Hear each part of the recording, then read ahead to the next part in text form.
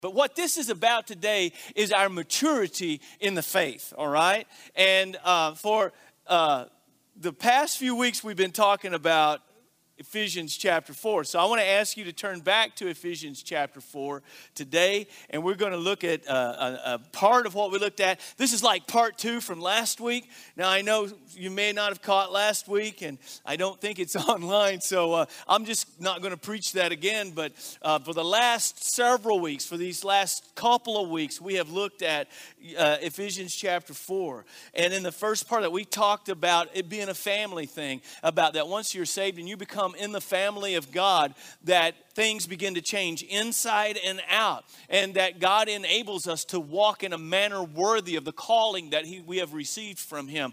And we talked about, as a result of that, being in His family and the unity of the family. Remember, we talked about how that we're all different. He made us different. We have different backgrounds. We have different point of views. We have different this and that. But yet the Holy Spirit brings us together as one. We're talked about one family in the Bible. He uses an illustration of how we're like one body. That's something that's kind of unique that Paul begins to bring out. He calls the church, that is, those who are called out, who are in God's family, he calls them the body of Christ. It's like Christ is the head and we're the body. That means we're all connected to Him, we're all connected to each other, and we all have a specific function, right? Remember that? And the only way this can happen, as sinful as we have been and as weak as we have been, as selfish as we can be, is the Holy Spirit. That is God's presence living in us. Remember, we talked about the unity, or Paul talked about the unity of the Spirit in the bond of peace. Remember that? And it's the Holy Spirit that brings this unity. We talked about the Holy Spirit being the emulsifier, right? Remember that? To be able to bring us together into one. Now, I want to read this passage again. We ended last week. We kind of covered part of it. But about how that Jesus, to make this possible, He died on the cross. Grace was given. He died on the cross for our sins and rose again to give us new life. And this is a gift from God. But then Paul pulls out an Old Testament illustration that we looked at last week about how that when David marched in victorious, carrying the Ark of the Covenant into Jerusalem and up Mount Zion. So this is a beautiful scene where it talked about something that would happen when a king went and conquered. And he says, this is what Christ has done for us, of how that He came down. He who is higher than the highest, He is King of kings, Lord of lords, that He descended. He came down. He humbled Himself. He lowered Himself to come down, and He won the victory for us. We were like in bondage. It's like the enemy had us in bondage, in prison. And that Jesus came to set us free. And as He won the victory over sin, He won the victory over death, He won the victory over the grave. As He's marching victorious, He's leading those who were captives. He recaptured them and brings us out to set us free. Many times a king would go into battle, and the people from their own country that had been taken captive, he would take them captive again and bring them back and set them free. And so, and many times, and on the day that David did this that he's referring to, he also gave gifts. He gave gifts to everyone before they went home. He uses it as an illustration of what Jesus has done, how that He set us free. And He's brought us, we were captive, now we belong to Him. And that He is giving gifts to all. So we have the gift of Him, the gift of the Holy Spirit. But then more than that, there are spiritual gifts that He gives us to enable us to not just live the Christian life, but to be part of this body, that we can walk in a worthy manner of the calling that we've received. You got all that? Whew. Can I take a breath now? Let's read it. Because we ended up with some of the ministry gifts in verse 11, where He gave the apostles, the prophets, the evangelists, the shepherds. Your translation I'm reading for the ESV, that's very literal translation. Many translations say pastor. Pastor is an English word that is a synonym. Did you know that pastor actually means shepherd? Exactly. Pastor means shepherd. So when someone is a pastor, he is a shepherd. And it says pastor and teachers. Now, in the original Greek, there's an article before the first one. It's like those two, many scholars believe, are linked. That is the pastor-teacher.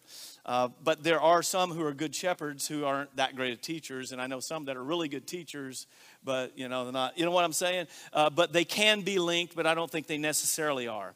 But if you are a pastor, you are to be teaching. So, look, verse 12. To equip the saints, here's the purpose. To equip the saints for the work of the ministry, for the building up of the body, the building up the body of Christ, until we all attain to the unity of the faith and of the knowledge of the Son of God, to mature manhood, to the measure of the stature of the fullness of Christ, so that we may no longer be children, tossed to and fro by the waves and carried about by every wind of doctrine, by human cunning, by craftiness and deceitful schemes. Rather, speaking the truth in love, we are to grow up in every way into Him who is the head, into Christ, from whom the whole body, joined and held together by every joint with which it is equipped, when each part is working properly, makes the whole body grow so that it builds itself up in love. There's another mouthful right there. So right here is, in its most concise form, God's plan by which Christ produces growth in our lives and in the church. Did not Jesus say to Peter in Matthew chapter 16, verse 18, He says, I will build my church, right? So here's the thing.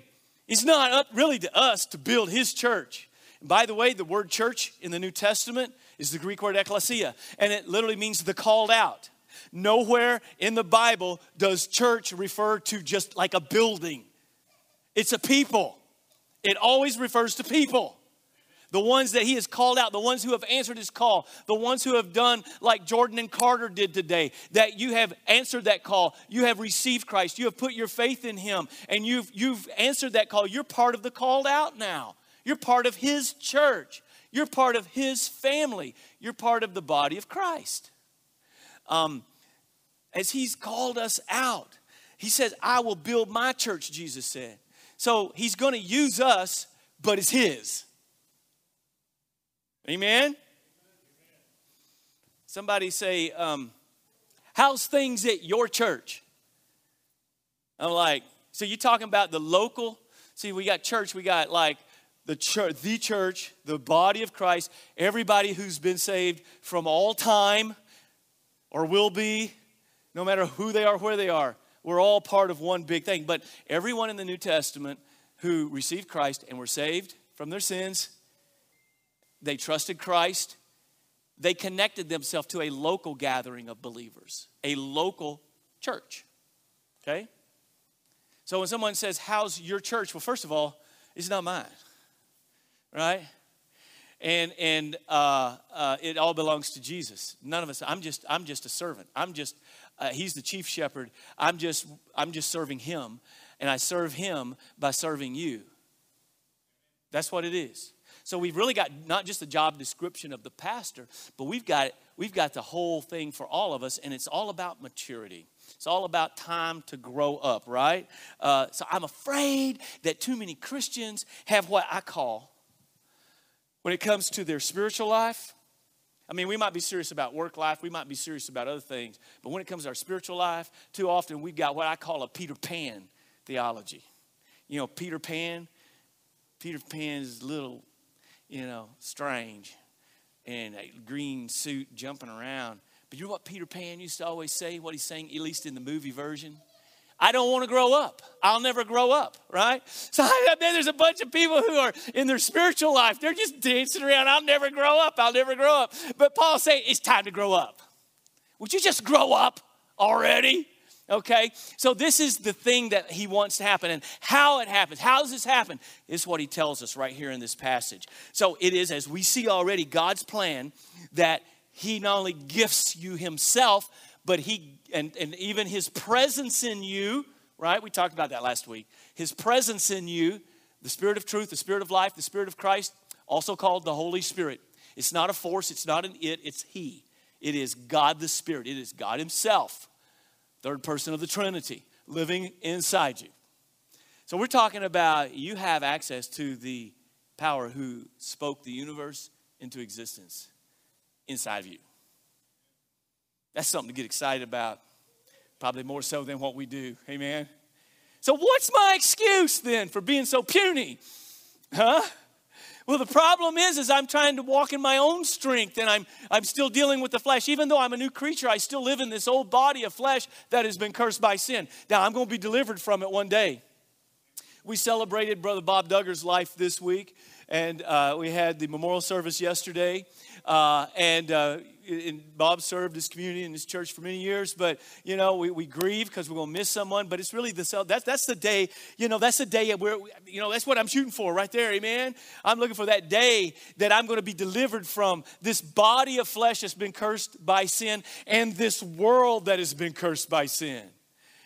It's going to be like the best day ever, you know? On this side, maybe somebody will be saying, he's gone.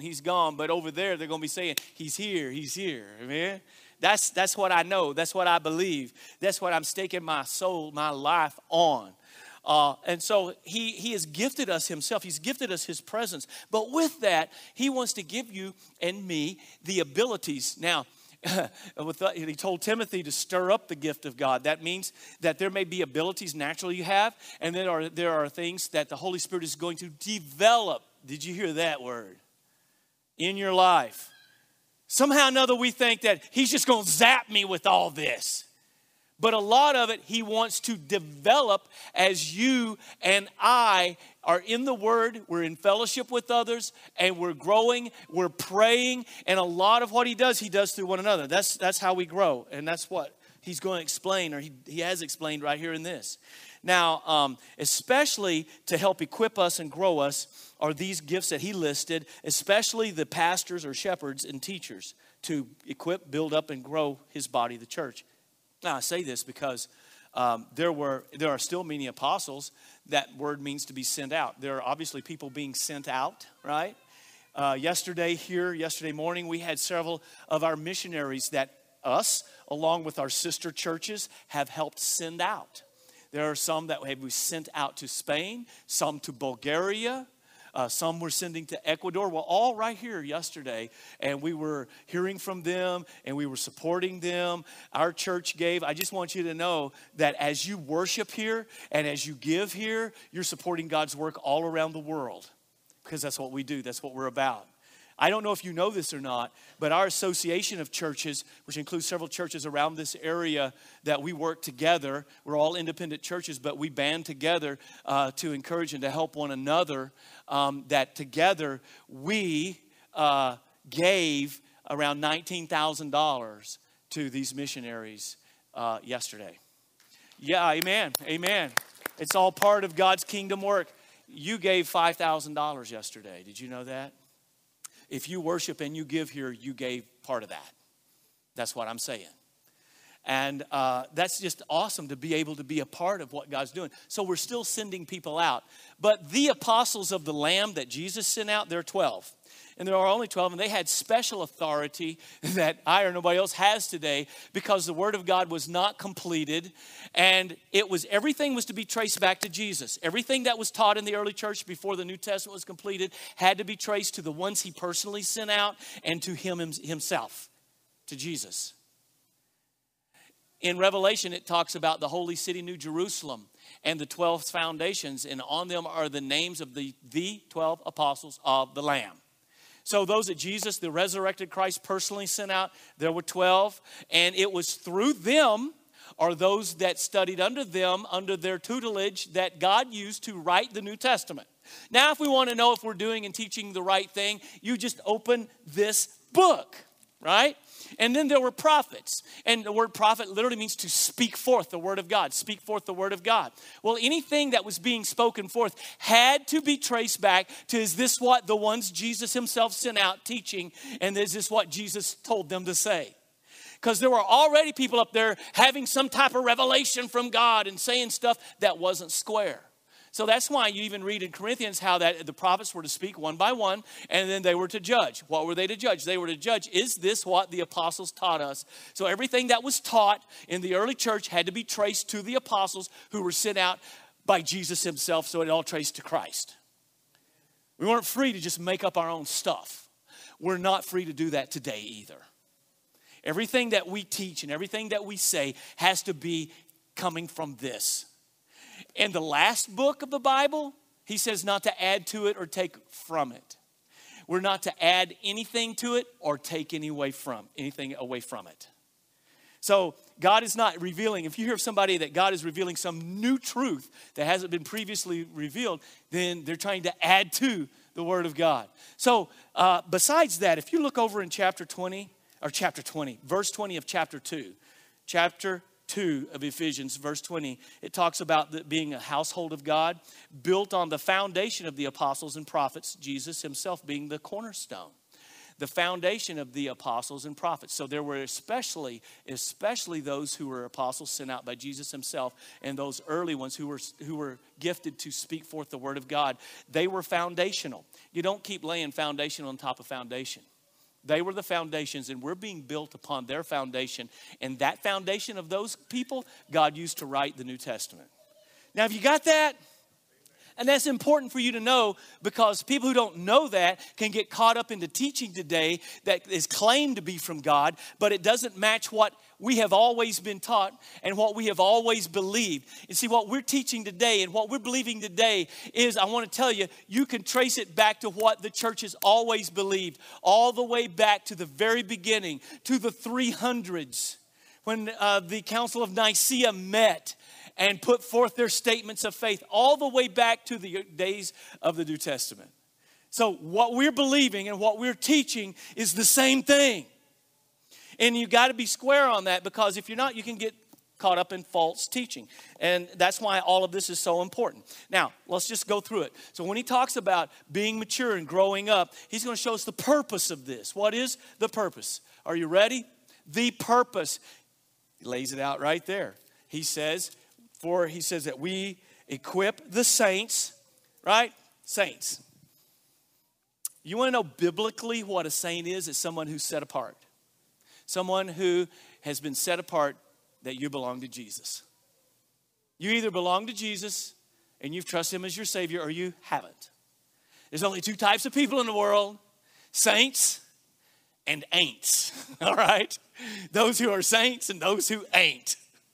Only two. No really in between. So you have to answer that yourself, whether you belong to him, whether he's your Lord and Savior, or whether he is not. So he said that he's equipped the saints. That's all of those who have been saved. You got that? For what? The work of the ministry. For the work of the ministry. For the work of ministry means, guess what? Service. So he's literally saying for the work of service and for the building up of the body of Christ. Right there it is. So God gave all these gifts that he's talking about in the previous verses, and others, because there's some mentioned in Romans 12, some in 1 Corinthians 12 and 14, but they're not any of them said to be exhaustive gifts or list of the gifts. And some people want to just focus on the sign gifts, of miracles or something like that, or tongues or whatever. But in Corinth, the church, the letter was written because they were abusing pretty much all of it. But God gave these gifts for a specific purpose. And that purpose is this: to equip the saints for the work of the ministry, for the building up the body of Christ. He goes on. Are we still looking at this? He says that we are equipped. Equipping, that means, now you may be reading in an old translation, it says for the perfecting of the saints.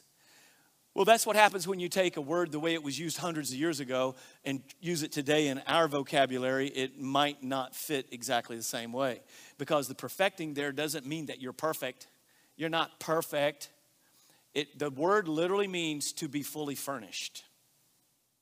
That part of the work of the gifts is to fully furnish the saints to do the work of the ministry and to build up the body. That's what, there's a word there that some people seem to be allergic to. Did you see it? Equip the saints for the woo, woo, woo, woo. For the woo, woo, woo. You can't say it. Work. Work. W-O-R-K. That's like the nastiest four-letter word for some people. There's work to be done. Maybe that's where some people have their hang up right there. That word was mentioned. But it is. We're equipped and fully furnished so that we can do the work he left us to do. It's his work. He wants to do it through us, but we're the ones that are working. Do the work of service, of ministry. Part of the works of service or ministry is to impact the lost world around us. So we'll see how this works. This work is about impacting those around us who are living in darkness, who don't know the Lord. That's part of it. So in building up, now if you're reading an old translation, it might say edify. The word edify means, guess what?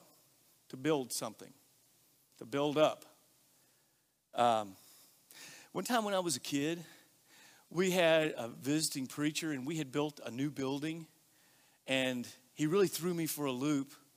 I mean, I was probably around 7 or 8 years old, but he called the building an edifice. I'm like, get home, Mom, Dad, can somebody show me the edifice? I've never seen one before. Son, he was talking about the building. Edifice means building, building means edifice. Oh, I got that. I don't know why. I remember that to this day. See, train up a child. No, so you remember the stuff from your childhood. But edify is where that word comes from. It means to build up. So building up or edify. You got to get that in your head. That's what that means. So how do we do it? First of all, externally, by the lost world outside of us. So some people are specifically gifted in the body of Christ with sharing the good news.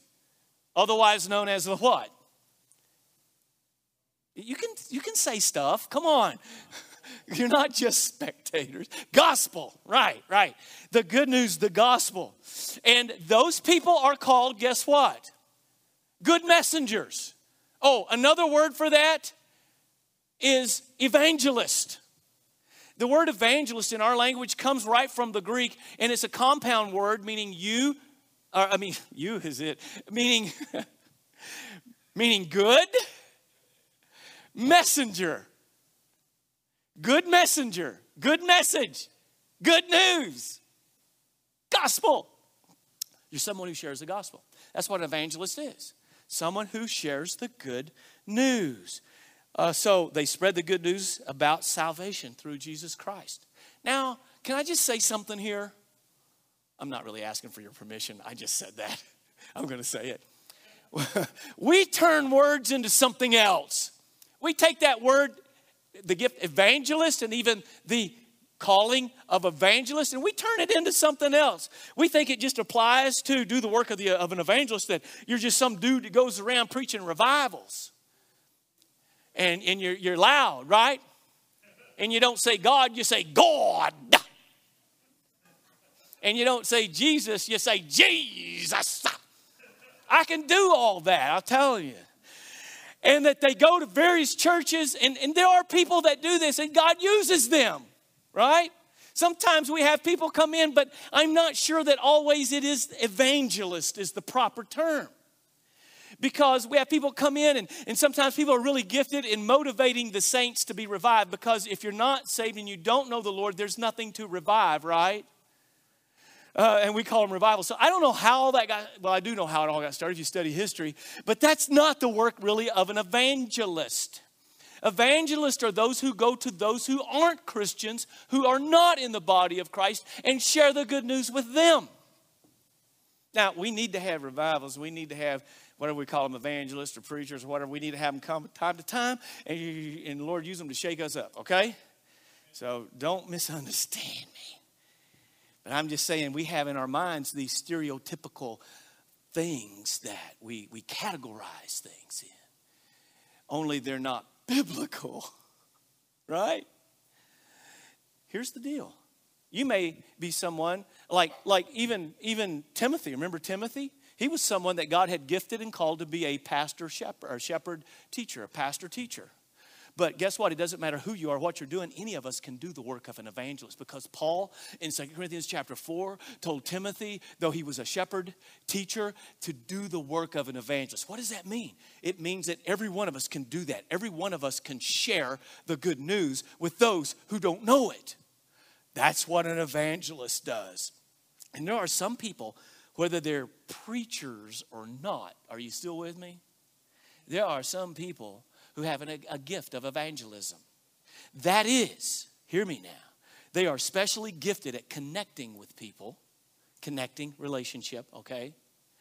And sharing the gospel with them and helping them to understand it so that they can make a decision. There are some people that are just really gifted at that. It may not be your gift, but guess what? You can still share the good news with people. And you may not feel like you're very good at it, but I'll tell you what, there's been times I have studied hard and prepared, and I thought explained the gospel very well to people. And it just seemed like did not register, didn't get it, didn't understand it. And someone else I hear had talked to them and just did what I thought was a sloppy job, and they understood it and got saved. So what I'm saying is it's not all on us. It's the Holy Spirit that draws people. It's the Holy Spirit that opens people's understanding to the Word of God. But there's two things people need to have in order to be able to come to Christ. And one is the Word of God. They don't get saved without hearing the Word of God. And then the Spirit of God to draw them and open their understanding. Those two things. But somebody needs to tell them. Someone the Holy Spirit wants to use to be that person. And that's the evangelist. And this is what's happening. So part of serving is to build up the body of Christ. How? By adding souls to it. We're helping people come to Christ. We're helping people realize that there is salvation, there is redemption, there is new life. It doesn't matter what my past has been. He says that when you receive the forgiveness that Jesus has, He marks your sin debt paid in full. And that all of your sins, even though He's God and knows everything, He says He forgets about them. Separates them as far as the east is from the west. That's a continual line. It's not like a circle. It just keeps getting further apart. People need to know that. They need to know that there's what the Bible teaches, a judgment day. That there is a day that we're all going to have to stand. Whether you even believe in God or not, you're going to have to stand before God. You're going to give an account for your life. And if you're in Christ, Paul said in Romans 8:1, there is therefore now no condemnation to those who are in Christ Jesus. My sins were judged at the cross. But if you haven't, there is no other price for redemption. If there is no other, the Bible talks about separation from God. Forever, the Bible does talk about a place we in English call hell, that people will be separated. I'm not making this up. That's not my thing. I'm just telling you what this says that you need to know. Everybody needs to be aware of this. This is why we need good news. It is partly because our lives get messed up and never make sense and no rhyme or reason. But it's also because once you were conceived, the Bible teaches you're going to live forever. And only the Bible says one of two places. You're either going to be with God or you're going to be banished from God. Okay? It's a place the Bible describes as outer darkness. Yes, it uses the term lake of fire. It's not good. And if you go there because you would rather not Him be your Lord. Okay? You would rather be your own Lord, I suppose. People need to know this. I've spent a lot more time talking about evangelism, but suppose maybe I was needing to. So that's one way that the body is built up, and we are equipped to serve by sharing the good news with those. And by the way, if you love people and care about people, you're not just trying to win people over to your way of thinking. We're trying to help save the souls of people who are judgment bound. That's it. If I really believe this, what this book teaches, how can I not care about everyone around me? How can I not be passionate about them knowing this and hearing this? Okay, so part of the way is we share with those who are in darkness, as we say. By the way, before I move on, I got one more thing. This is how we change our nation. This is how we change our world. I see a lot of people who call themselves Christians who almost feel called, and this is the way it's perceived, to impose their biblical worldview on people who don't have that. Impose it on them. This is the way you need to think. This is the way you need to live. This is how you're supposed to believe. It's imposed on. But I want to tell you, in the New Testament, it doesn't work that way. way it works is we're called to share Christ and his truth with them by our words and our actions. And then Christ, when they receive him and who he is into their heart, he transforms them and renews their mind as they come to him and helps them develop and realize the word of God is true. It's the foundation I can build my life on. And that then this transformed, used by God through the Holy Spirit, transforms their life and their thinking. We can pass laws,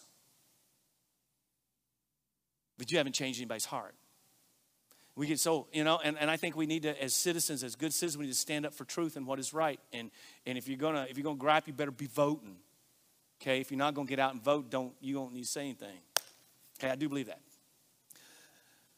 But the thing about it is you can change all the laws and you haven't really changed anything.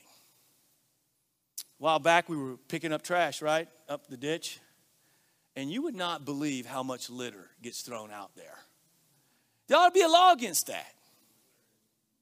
And beer cans and whiskey bottles. I mean, I'm talking about the hard stuff. Now, the thing about that is different than drinking soda, because you become intoxicated, you're not able to efficiently operate a motor vehicle. Am I right? Yeah. But at the same time, you think that you're invincible, can do anything. Your mind is tricked. And I see a lot of those thrown out. Evidently, people are either leaving town or they're coming into town and they just think it's cool to just get rid of it right here. There ought to be a law against that. What? There is. Yeah.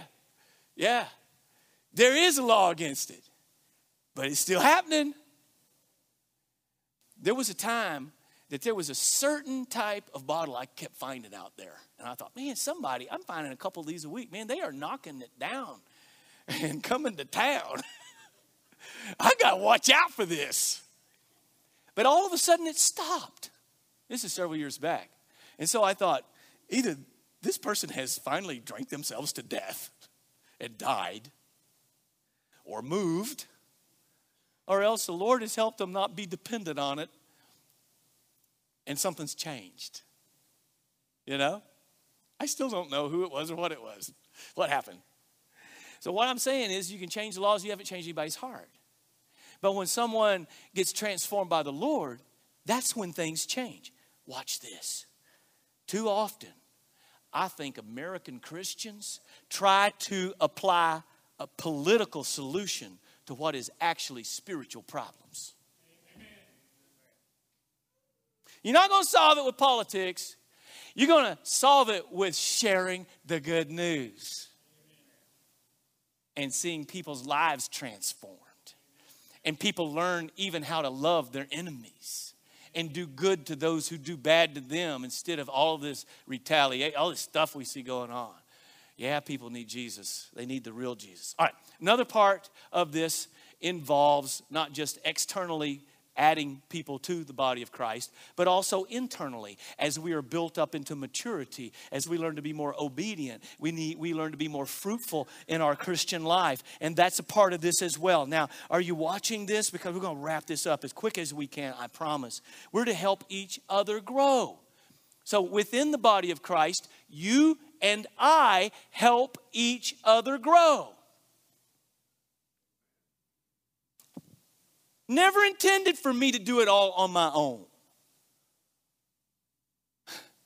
You ever remember some of those old Carol Burnett episodes where, like, in one of them, Tim Conway, like his arm was like doing its own thing, and he'd be trying to do something. Or the time that, like he was the dentist, or he was going to give a shot to Harvey Korman, and he accidentally stuck his own arm, and then it was like, and I just crack up every time I see that.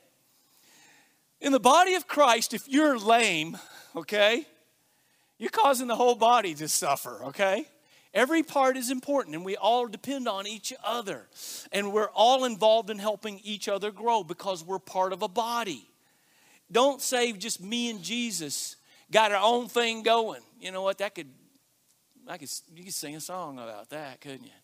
Me and Jesus, we got our own thing going. That is not biblical. Man. We're part of his family, his body. So you and Jesus don't have your own thing going. If you got something going on with Jesus, it involves the rest of us too. There's just no way around that. So this is particularly the job of the pastor to help do this, to help equip for this, but it's something that does involve all of us. So really the job of the pastor is to help equip all of us to do this, to help build one another up, to help do the work of serving one another, and then those who are on the outside so that we can share the good news with them. And the reason why you and I have spiritual gifts at all isn't just so you can just feel some mystical, supernatural power of God, even though there are times we are overwhelmed, not just by his power, but like we sang, Audra, his love. You just feel overwhelmed. You just feel like, I don't even know what to do. But it doesn't stop there. The whole reason why we have the gift of the Holy Spirit and the gifts that he gives us, Paul tells us in 1 Corinthians, I just let him tell you. Whoops, I went too fast. 1 Corinthians 12:7, he said, but the manifestation of the Spirit, that is how the Holy Spirit is revealed in our lives, is given to each one. Did you hear that? Each one. No one's excluded. Each one. Why? It's given to each one for the profit of all. So anything the Holy Spirit's wanting to do in my life, he's wanting to do so it can impact those around me. It's not just for me. It's so that I can be used to be a part of this growing up that we all need to have happen. This is it. We're all built up and are able then to carry out the function that he has for us in whatever part of the body we're occupying. So that verse 16 makes sense now, where he says each part is working properly. It makes the body grow so that it builds itself up and in love. Love is the atmosphere. All right, let's wrap this up. Now, that's the purpose, the goal. The goal is maturity. The building up of the redeemed involves two ultimate objectives. He identifies them as the unity of the faith and not just that, but the knowledge of the Son of God. The unity of the faith, when he talks about that, when he talks about the unity of the faith that refers to the content of the gospel in its most complete form. It's what we believe. It's what we put our trust in. It's the teaching of Scripture. And you know what? The church in Corinth illustrates clearly that when there's disunity and we don't understand the right things and we don't believe the right things, it's always going to cause disunity. And we're not going to be able to serve each other. We end up serving ourselves. Oneness and fellowship is impossible unless it's built on the foundation of what is commonly believed. The commonly believed truth. That's what Paul told the Corinthians. In fact, in 1 Corinthians 1:10, he said, now I plead with you, brethren, by the name of our Lord Jesus Christ, that you all speak the same thing, and that there be no divisions among you, but that you be perfectly joined together in the same mind and in the same judgment or discernment. It's talking about being part of a body, isn't he? And so we need to understand, we need to grow in that, in the unity of the faith, and that involves a knowledge of the Son of God. Now, Paul's not just talking about knowledge of salvation, like, do you know Jesus? That is, have you know who Jesus is and what he did for you, and have you been saved? It's talking about, the word there is epignosis, which means full knowledge. And it's talking about a relationship, a deep, intimate relationship. It's exactly what that last song we sang talked about. That's what this is, the knowledge of the Son of God. Do you know him in that love relationship? And I love the way it described. I thought of John the Baptist that night at the Last Supper where he was leaning back on Jesus' chest. You just want that closeness, that relationship. That's what this is talking about.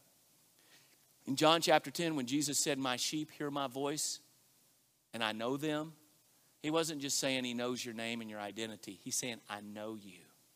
That deep, intimate relationship that the Creator wants to have with his creation. And so there's the goal, that we have unity of faith and knowledge of Christ, and also Christ-likeness. That results in us being like him, spiritual maturity, okay? And that's what Paul said in Romans 8:29. He said, this is the purpose, this is the goal. It says that God knows all things, and for whom he foreknew, he also predestined. What did he predestine those that he foreknew that would come to him? What did he predestine that would happen to us? That we would be, there's the answer, conformed to the image of his Son, that he might be the firstborn among many brethren, that we're going to be like our older brother. Because he's our Lord, he's our Savior, but he came down, and he's not ashamed, the Bible says, to call us his brethren or sisters. Just, that's the way they said it back then. Okay, you understand what we're saying? That this is God's goal, that we be conformed to the image of his Son, that we be Christ-like, that we manifest the character qualities that were illustrated in the life of Jesus Christ. We'd be like him. You don't need to be like me. You need to be like Jesus.